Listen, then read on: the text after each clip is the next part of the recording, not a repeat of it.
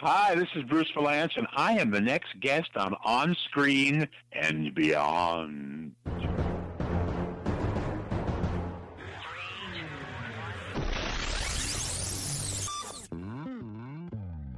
On Screen and Beyond, an inside look into the entertainment world featuring interviews with people from the movie, TV, and music industry, news on upcoming TV and DVD releases, and the rumor mill. And now, here's the host of On Screen and Beyond, Brian Zemrak. Up on board, it's time for another episode of On Screen and Beyond. I'm your host, Brian Zemrak. This is episode 508 of the weekly show that keeps you updated on what's coming your way as far as upcoming new movies, remakes, sequels, and TV and movie DVD releases, as well as our interview segment with a guest from the movie, TV, or music industry. This week on Screen and Beyond, Bruce Valanche joins us. And Bruce, of course, has been writing for the Oscars for many, many years. And he's won Emmys, and he's written for way back when with the Donnie and Marie Show, the Brady Bunch Hour. He also wrote for the Grammys, the Tonys, Bette Midler, Barry Manilow, all kinds of people. Get ready. We've got a great story coming for you with Bruce Valanche. It's going to be fun. He's going to be at the California Independent Film Festival on Saturday, September 1st. Check him out there. And we'll have all that information coming up in a few minutes right here on Screen and Beyond. What do you say? Let's get right into it. It's time for Remake Madness. Please hang up and try again. Remake Madness, well, the big screen remake of Sonic the Hedgehog has been moved up a week for release on November 8th, 2019. And the cartoon character, Wile E. Coyote, he's going to be getting his own big screen film, and it's in development, and it's called Coyote vs. Acme. He stops chasing the Roadrunner to seek revenge on Acme, the company, that he has all those devices from, and they always fail on him. He's going to get his revenge on them. It's Coyote vs. Acme. Get ready for that one. And that's it for Remake Madness. Coming up next on Screen and Beyond, what's coming your way as far as upcoming new movies? This episode is brought to you by FX's The Veil, starring Elizabeth Moss. FX's The Veil is an international spy thriller that follows two women as they play a deadly game of truth and lies on the road from Istanbul to Paris and London. One woman has a secret, and the other has a mission to reveal it before thousands of lives are lost. FX's The Veil, now streaming, only on Hulu.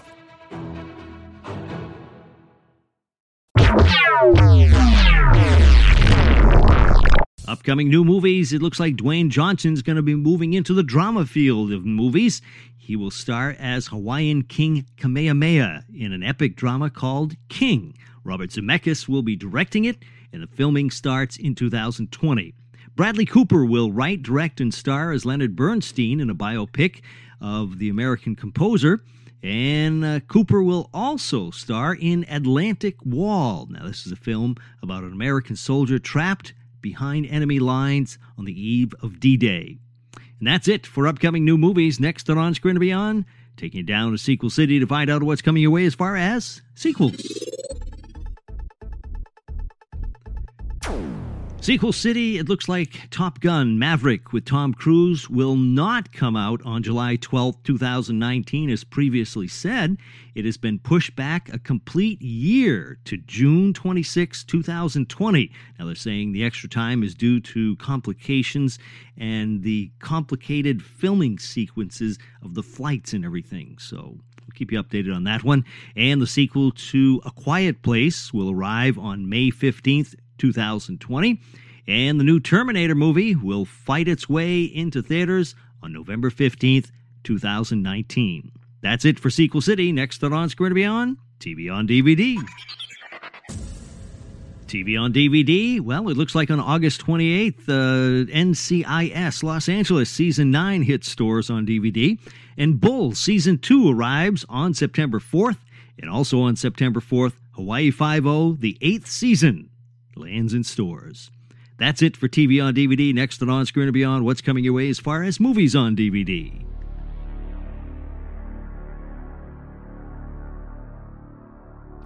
Movies on DVD, City Slickers, the collector's edition starring Billy Crystal, will be coming to a special loaded Blu-ray release on October 16th and September 25th. It looks like Skyscraper with The Rock will be landing on digital, and on October 9th, it'll be on 4K, 3D Blu-ray, and DVD. And the last, Sharknado, It's About Time, flies on to DVD on November 6th.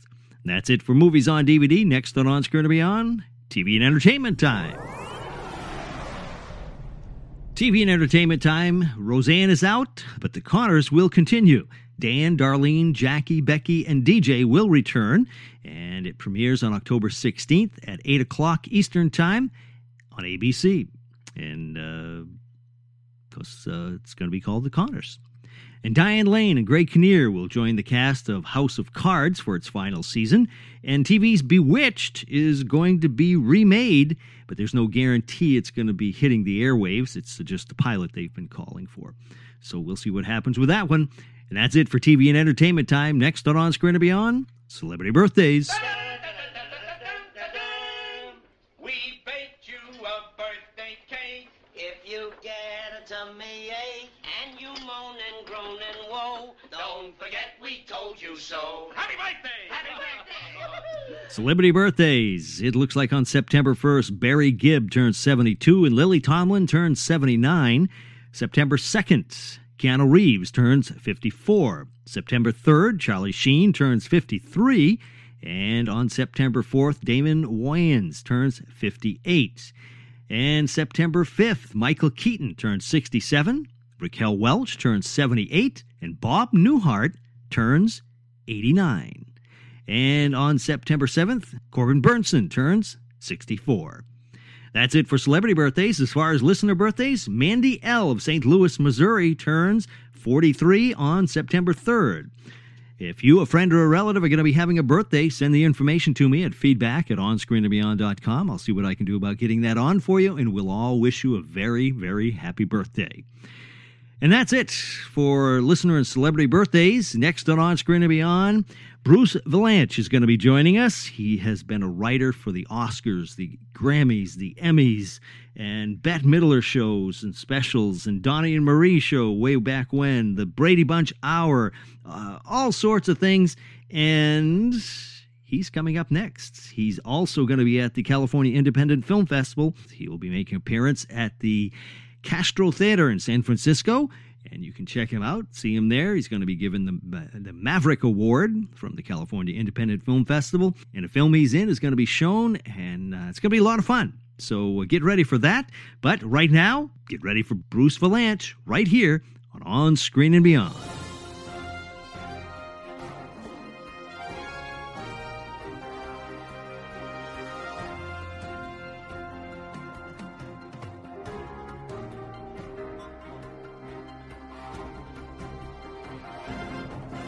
Today on Screen and Beyond, we have a writer and actor who won multiple Emmys for his work writing for the Oscars. He also has written for the Emmys, the Grammys, the Tonys, Bette Midler, Comic Relief, Barry Manilow, and so many others.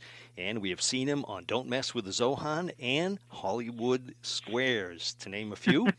And he will be at the California Independent Film Festival on Saturday, September 1st, where he will receive the Maverick Award. And at 10 p.m. at the Castro Theater in San Francisco, there will be a tribute to him. It's Bruce Vilanch. Bruce, welcome to On Screen and Beyond. Thank you. Wow, a late night tribute. This is exciting. I know. I hadn't even heard the schedule. Yeah. So this is great. When I heard a tribute, I thought, did you pass or something? Really? You know, these days you can't tell every day somebody else. They're coming thick on the ground now. Well, it's well deserved. I mean, it's looking at your credits. It's incredible the amount of things that you have written for. I know. It's staggering. And this is proof that if you don't focus on any one thing, you get to do everything. So tell us, how did you get involved? And just so our listeners know, like I said, when I say you've written for the Oscars, you've written for a lot of Oscars. 23 by actual count. Wow. Starting way back. My first year was Snow White. It was the Rob Lowe Snow White year, which was a great scandal. Mm-hmm. That was back in 1989. So there've been quite a few since then. So who was not so many scandals? There's something every year. You know, somebody gets pissed off at it every year for one reason or another. So who was the first host that you was hosting the year that you started? Well, the first year there was no host. They were coming out of a period of doing a lot of stunt hosting, where they would have couples and they would have friends of Oscar. 10 people would do it. So this was a no-host year. Okay. The following year, it was a scandalous show. The following year was Billy Crystal's first year. So and then he did a couple of them in a row. Mm-hmm. And then he was off. He wound up doing 8, I think, altogether, and counting. Those I guess you have to say, because it's never over until it's over. Right. But he's. I think he's second after Bob Hope, who did 190 of them, and I can't remember. At one point, I knew. I lost track. Yeah. Well, I mean, I used to love it when Bob Hope and Johnny Carson did them, and but Billy Crystal, when he came on, he really did a great job. And now I take it's because of the writers behind it. Is that correct? Well, of course. Who else? Although he writes a lot. I mean, he's a writer. But what he's done that was reinventing it was he became like a full-service host. I mean, he would do not just a monologue in front, but a number that would be a parody of opening numbers on the Oscar show. Mm-hmm. And then one year, out of sheer necessity, we did a film package, because that was the first time that the Oscars were dominated by independent movies. And so we did a clip package of all of them with him in each one of the movies to show, because people didn't know what the movies were. We said the nominees were Tom Cruise and a lot of other people. And that was the year The English Patient won. It was wound up being a huge winner, as a matter of fact. So then we had the movie package to do. So we had the number, the package, the model. The first 20 minutes of the show was the Billy Crystal special, which people loved. Oh, yeah. And was great. And, of course, gave us a great opportunity to write and have a good time. Yeah. So how much of, when we're watching the Oscars, how much of it is that host or that person doing the awards and whatever is them, and how much is you and the other writers behind the scenes? It's all them. I mean, he set the template, and so anybody who came in wanted to open big and do a whole hosting thing, not just come out there and introduce people, do jokes and introduce people. So generally, over the last bunch of years, the hosts have been people who have television shows every night or every afternoon, and so they come in with a full staff of writers who they work with every day, and they do all of the stuff that they have to do for the host. They figure out all the spots the hosts are going to be in and all that. The rest of the show is written by a couple of people who are become liaisons with the host. And sometimes if I'm there, I am on both sides of the track. I'm working with the show and with the host. So it's complicated that way. I mean, it used to be much easier when I guess when Hope was doing it, Hope would do his own stuff with his own writers. But he just did what Bob Hope did, monologues. Bob never wanted to do a production number or be in a clip or any of that stuff. I mean, the show was long enough as it was without all of that. Now, is it hard for you guys to deal with that, the stress of not making it too long, but trying to restrain it, so everything moves smoothly? I mean, basically the feeling has been, we know it's going to be long. I mean, why hide it? I mean, this is, like, it's coming up on, the 90th, the 89th year, something. But we know it's going to be long.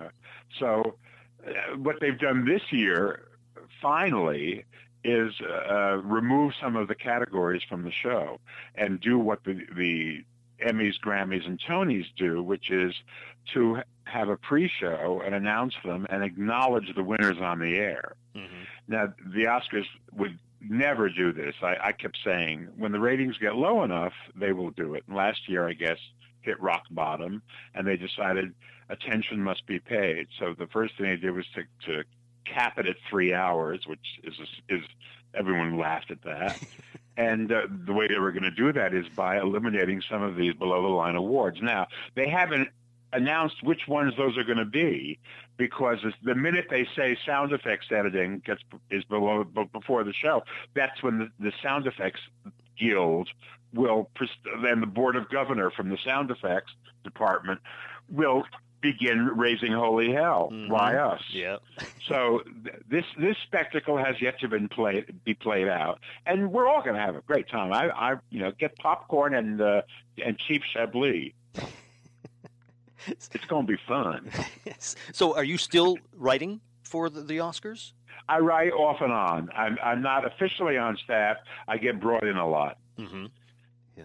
But you never know. I mean, they haven't announced the producers for this year's show.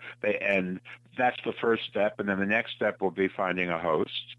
And a lot can happen twixt now and then. Right. Yeah. So, you know. I was reading a little segment where it said that you guys were writing for you sort of write on the fly, and Billy Crystal when Jack Palance did the one arm push-ups there, yeah. and then what do you keep feeding him new jokes as the evening goes on? Well, when that happened, we said we'll throw out what we've got, and we just have to use Jack as a running gag because it was too delicious when it happened. Yeah, it's funny. And then we won an Emmy for that year, so that became kind of a template for succeeding hosts.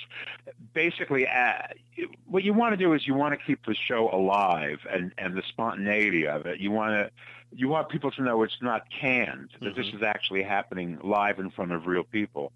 So when something happens that you can react to, it's great if it's in a good spot for the host, that the audience will know what he's talking about, for the host to come back out and toss out what he was going to do and find something relevant to what just happened, what they all just witnessed. And it's worked on all of those. It's become the thing for all of those shows. Wow. They basically, we're always stationed in the wings watching the show like everybody else, so we can rewrite hastily if something happens that's worth rewriting. So so Jack, when he went out there and did that push-up, he wasn't told to do that? He just did it? No, he's crazy. First of all, the first thing you remember is that he won for City Slickers, which was Billy's movie. Right, yeah. So he and Billy had a relationship, and Billy had been doing jokes about him because he's just so crazy. He'd been doing jokes about him for a long time. So the first thing people forget, but the first thing that Jack Palance said when he got to the podium was, "Billy Crystal, I crap bigger than you." It was class all the way. And then he did his speech, and then he started doing the push-ups in front of Whoopi, who had won the year previous and had given him the award. So, of course, because he had thrown down the gauntlet, and done a crack about Billy thought, okay, well, I can come back and do something about him, and it won't be untoward. And that was how it began. But he wasn't told to do it. He wasn't. A winner can do whatever he wants, basically. Yeah. I mean, a winner can do basically whatever he wants. So they don't care. I mean, they don't like it, but actually, the most wonderful, memorable moments of that show tend to be people who do things when they win. Yeah. It's what we remember. They're also those are the emotional moments, Right, yeah. So you must be sitting there, all you guys, who's ever doing the writing, you must be sitting there and you see something like that and you say, this is gold here. Oh, it's terrific, because for somebody to make a fool of themselves so early in the evening, it's wonderful because you can just carry it through for the rest of the evening. Usually that stuff doesn't happen until the very end, like Warren Beatty and Faye Dunaway. Oh, geez, yeah. I mean, the thing was over. Everybody, had one eye on the door, and then all of a sudden, the A-bomb went off. Well, but the thing is, everybody seemed to not really blame them, but say it was their fault. But all they're doing is reading what was given to them, right? I mean, yes, they were given the wrong envelope. Yeah, I mean, so it's not really their fault. Exactly. Well, it looked it looked kind of awkward. I mean, first of all, I love Warren and he's a friend, but Warren is not a stage actor. Warren has never done anything in his career, at least since 1962, that didn't involve the second take. Mm-hmm. I mean, he's a movie star. Right. So when he's up there and stuff happens, he's not the guy who's going to jump in and do something spontaneous and clever and all that. That's not his thing. And certainly it's not Faye's thing. Mm-hmm. And when she read the wrong thing and she realized there was a kerfluffle, she got out of there fast. And he stuck doing it, but he had a great sense of responsibility. He felt he had to explain it to people that they had not screwed up. They had been screwed up the pond. Yeah, because it was the two accountants from Price Waterhouse who were at fault, and they were both relieved. Those responsible had been sacked. Yeah, they're McDonald's now, right? So doing their books. So if you hear that McDonald's is losing money, you know why. We'll be back with more of our guests right after this short break. When you need mealtime inspiration, it's worth shopping Kroger, where you'll find over 30,000 mouth-watering choices that excite your inner foodie. And no matter what tasty choice you make, you'll enjoy our everyday low prices, plus extra ways to save, like digital coupons worth over $600 each week. You can also save up to $1 off per gallon at the pump with fuel points. More savings and more inspiring flavors make shopping Kroger worth it every time. Kroger, fresh for everyone. Fuel restrictions apply.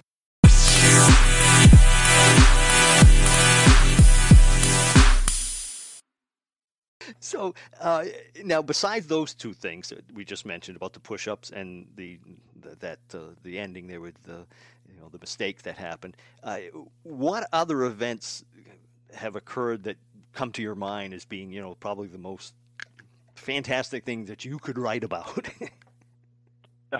On the Oscar show? Yes. Or any of the other events that you've done. I mean, like you say. Well, I mean, I was called to mind last week about on a Grammy show that I did, where we had Pavarotti was going to do Nessun Dorma, and he came and rehearsed it and went home, and then the show was live, and he called from the car to announce that he was not coming back, that he didn't feel he sounded good, and he wasn't going to do it. And we were in the middle of the show, and there were all these, choir people standing around waiting. And as it happens, Aretha Franklin was living in New York for 6 months studying classical music. And the night before, she had done a benefit for a musicians' union, and she sang Nessun Dorma, which was a great surprise to everyone who'd never heard her sing anything classical, and she was brilliant, of course. And she was sitting in the audience because she was nominated, not for that. She was nominated for a Rhythm and Blues Award. And so we crawled up the aisle to her and we said, Pavarotti has canceled. And she said, uh-huh. And she said, I said, and we heard you sing Nessun Dorma last night at, uh-huh. And we thought maybe you would want to get up and just sort of do it now, since we have an orchestra and it's all ready. And she said, uh-huh. And I said, we could put the lyrics in the teleprompter. And she looked and she said, I know the tune. Wow. And so the producer said, would you do it? And she turned to the person she was sitting with and she said, watch my coat. Wow. And up she came, and she went out, and she did it. About 20 minutes later, she went out there. Kelsey Grammer was the host, and I wrote something for him to say to explain that Pavarotti was taken ill. And we had a special surprise guest who was stepping in. And out Aretha came, and the audience went nuts. I'm sure. Because that was the last person they were expecting to see replace Luciano Pavarotti. Wow. And she was great. She was Aretha. I mean, no one's, ever going to sing Nessun Dorma like that again. Yeah. But it was a great moment. Thank you, Luciano. Yeah. Jeez. Yeah. So, not only are you looking for things like that, but you guys must be worried about things like this that happen. I mean, you're stuck. I mean. Well, yeah. I mean, you do everything you can to back yourself up, if that's the expression I want to use. It sounds like I'm talking about a colonoscopy. But basically, it's live television, and whatever happens, happens. I always tell people it's the Super Bowl of entertainment. I mean, when they sell it to advertisers, that's how they sell it. It's the Super Bowl of female appeal, which means that, you know, if you are trying to sell Black & Decker tools, you're probably not going to buy a spot on the Oscars, you know. But if you're looking to sell feminine hygiene products, baby, this is your crowd. Yeah. So, and it's like the Super Bowl, it's the top of the game. It doesn't get bigger than this in the show business world. Right. And so there's all the same kind of pressure. And also like the Super Bowl, people who don't watch football, people who don't watch television, watch the Super Bowl. People who don't go to the movies, people who don't even watch movies on television, watch the Academy Awards. It's one of those cultural watersheds. Yep. And that makes the audience wildly diverse and weird, because some of them will get everything and some of them will get nothing, and yet they watch. Yeah. So it's fun to write. It's fun to work on because it's all happening live, and you know it's as nerve-wracking as it's supposed to be. Yeah. Have you got a prediction of who might be in the running for this year? Well, I think we might see Lady Gaga, because I hear that this new version of A Star Is Born is very good, that Bradley Cooper wrote and directed and stars in, and that she is quite wonderful in it. This might be the year that Glenn Close finally wins for a picture called The Wife, which is out now in limited release, and will go wider. But I understand that she's quite fantastic in it, and she's been nominated, I'm guessing 7 times and not 1. Yeah. And so that means 2 things. It means that there's a general feeling in the industry that she's due, and a lot of people have been employed because she was in a movie. Yeah. So a lot of people feel like they could pay her back for what she's done by giving her this award. And that sounds crazy and like the opposite of what people are supposed to think when they're checking the ballot. But if we've learned anything from recent elections, it's that you never know what people are really going to do once they get in that booth. Right. So what do you think of the new categories they've added, the new category? I think it's ridiculous. I mean, ironically, the first year, 1927, they had 2 categories, and they gave 2 awards, and they dropped it for very good reason, because it sort of denigrates the idea of the best picture. If it's the best picture, it's not the best picture. Oh, the best popular picture? What's that? Yeah. So, I mean, this is an extension of what they did when they expanded the category to include as many as 10 nominees for best picture, because they didn't want to miss a big movie that was critically acclaimed as well as publicly accepted. You know, back in the studio period, the big movies were what people went to see, and those were the ones that got awards. But along about 20 years ago or so, it all began to split up, and little movies that the industry loved were getting awards, and the big pictures that people were going to see were being overlooked. And I think it came to a head with The Dark Knight, when it didn't get nominated, and they said, well, we want to make sure that if we have more in the category, then it'll be we'll be able to make sure that a picture like that gets nominated. The irony is that this was probably because there was a fear that Black Panther would not get nominated. Although everybody loved Black Panther, critics loved Black Panther, audiences loved Black Panther, it was going to get nominated. I mean, it would be amazing if it didn't, because the industry loved it. So, but they want to make sure that it gets its props. They don't want to be caught. You know, Oscar So White doesn't want to be caught with his pants down. So, but I hope it doesn't last. I mean, it strikes me as being a bad idea. Yeah. And it's not the People's Choice Awards. It's the Academy Awards. Right. It's an industry thing. It's always been. It's 90 years. It's been people who actually make movies awarding people who actually make movies. Yep. It's not a popularity poll. It's not the critics. It's not, a random sampling of voters. It is actually people who make movies. So Yeah. there you go. Now, I know we're getting close to the end of the time here, but I wanted to jump into your appearances on TV that you've done and in movies. But Hollywood Squares, what was it like working on that show? Because it seemed to be, sort of like the old Gene Rayburn Match Game type thing. It seemed very loose.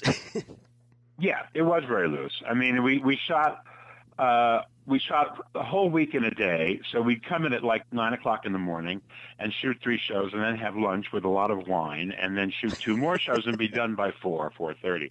And so the Thursday and Friday shows that you would see would be much looser than the early shows because everybody was kind of loose and enjoyed a beverage.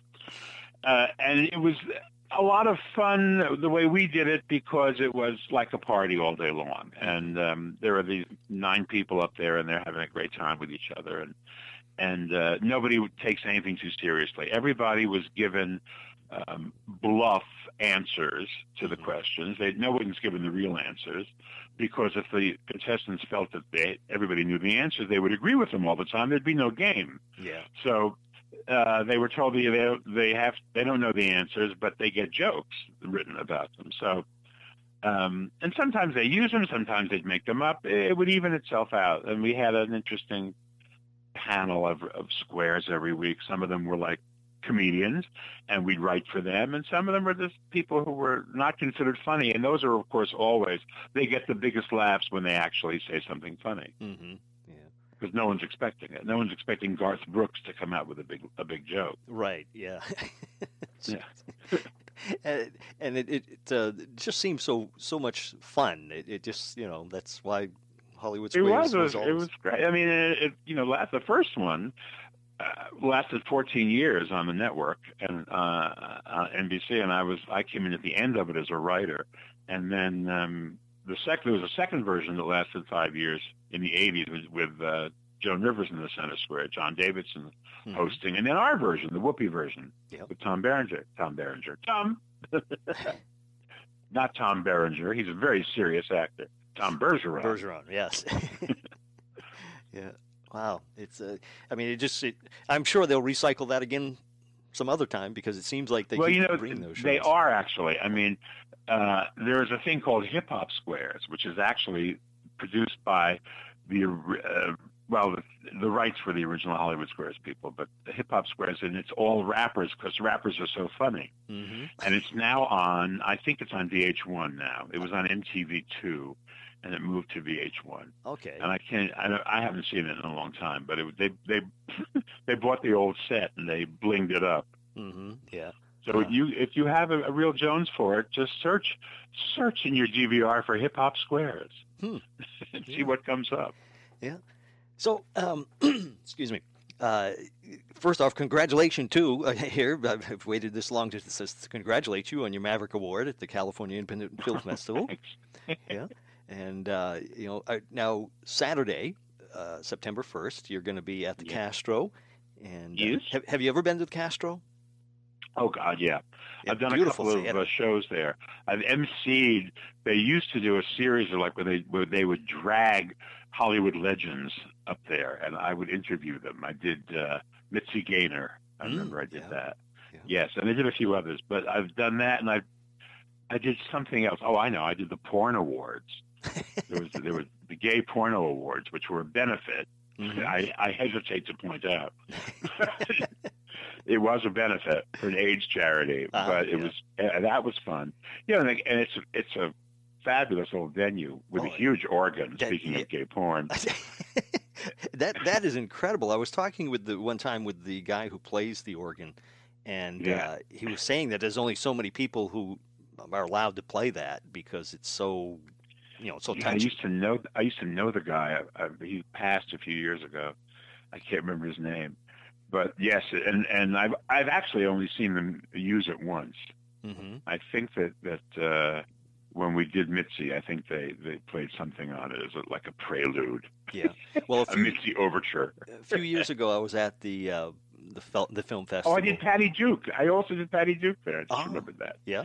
See, I'm telling you, legend. Oh yeah.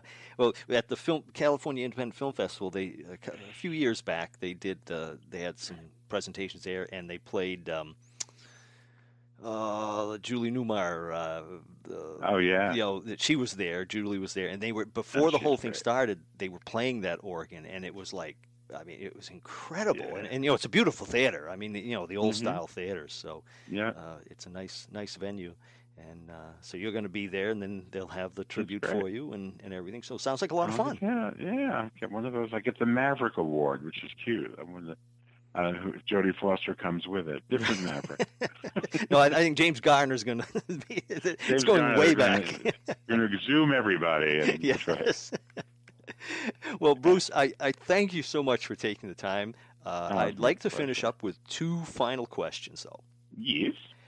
Taking us away from all the things you've written for, all the shows and everything you've been in, but more on a personal note, what are your favorite TV shows? When growing up, what were your favorite shows then, and what are your favorite shows now, and what were your favorite movies then and now?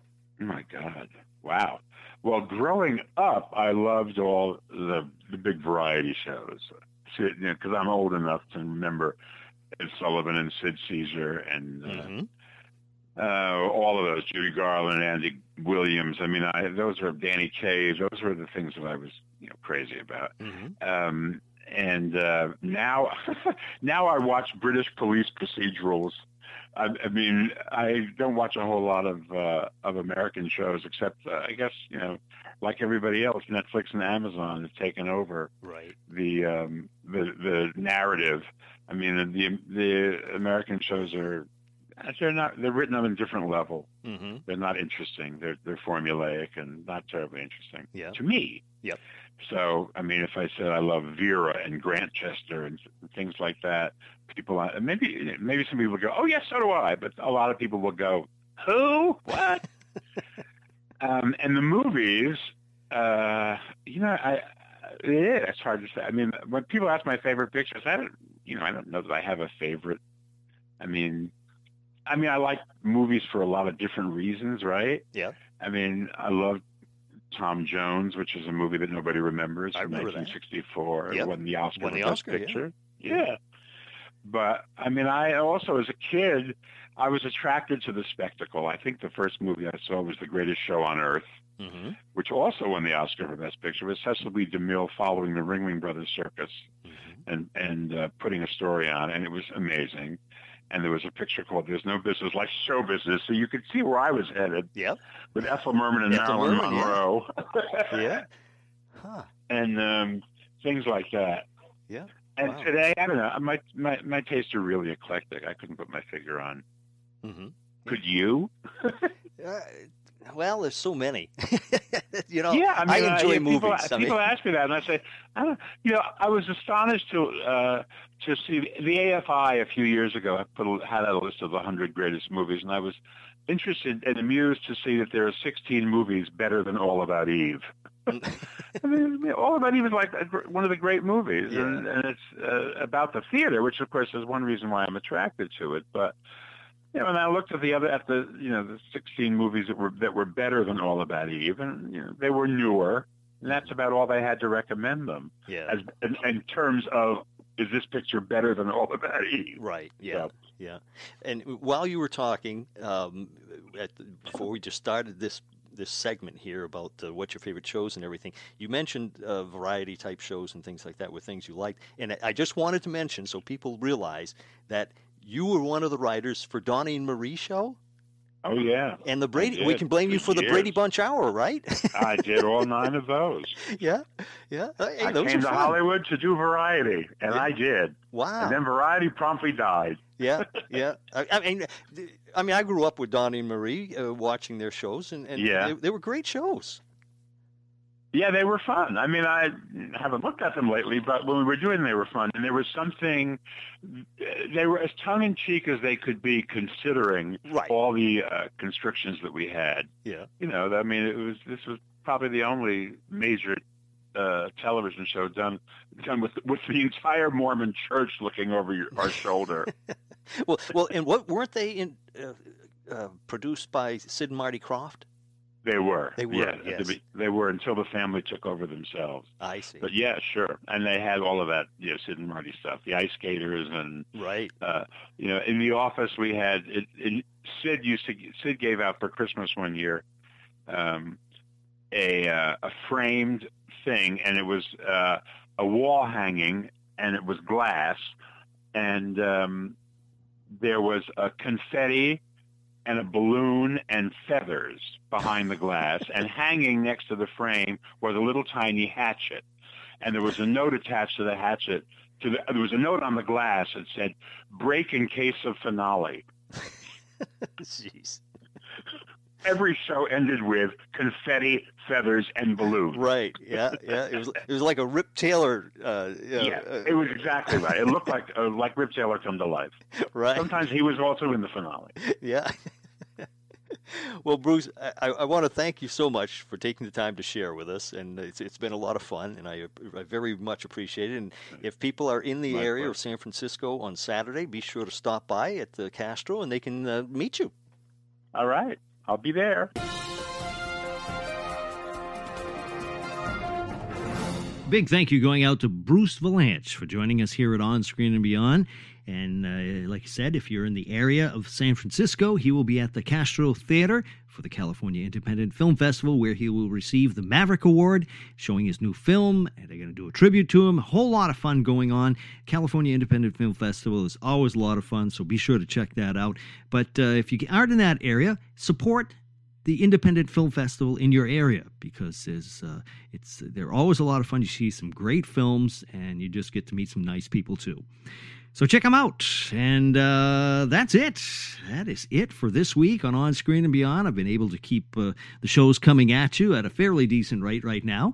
But, like I said a couple weeks ago there, that I'm working on the film Bonji Bear and the Kingdom of Rhythm. So I'm being split in different ways here, so things are a little hectic. I'm going to keep trying to get the shows on as fast as I can, but there may be times when it's going to go a little bit longer, but we'll see what we can do.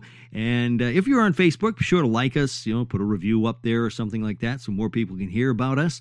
And also, if you're on Facebook, be sure to like us, and you can converse with me at feedback@onscreenandbeyond.com, and it's always good to hear from people. So that's it. That's a wrap for this week. So until next week, when we once again take you on screen and beyond, I'm Brian Zemrak. Take care.